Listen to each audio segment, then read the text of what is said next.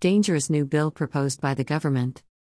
The right to protest is fundamental to a free and fair society. It's a right we have fought long and hard for. Without the right to protest, accountability and freedom suffers.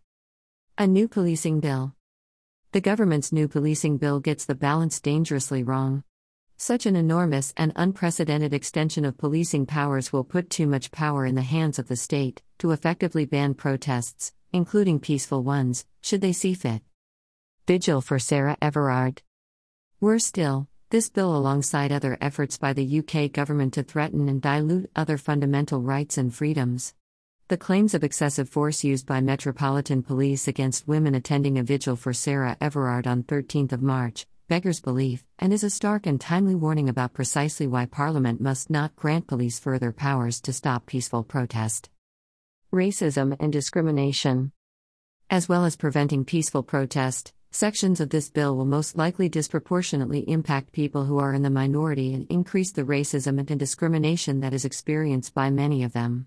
For example, measures to enhance stop and search and restrict the right to roam, precisely at a time when the UK government should be working to address these issues. This is not the path to a free and just society. This is the path to a clampdown on our centuries-old rights of freedom of movement, expression and assembly. This is entirely incompatible with the UK's self-image as a place of liberty. We cannot allow this clampdown to happen. Take action and call on our Prime Minister to put the brakes on the bill and stop the assault on our freedoms. Text taken from Amnesty International.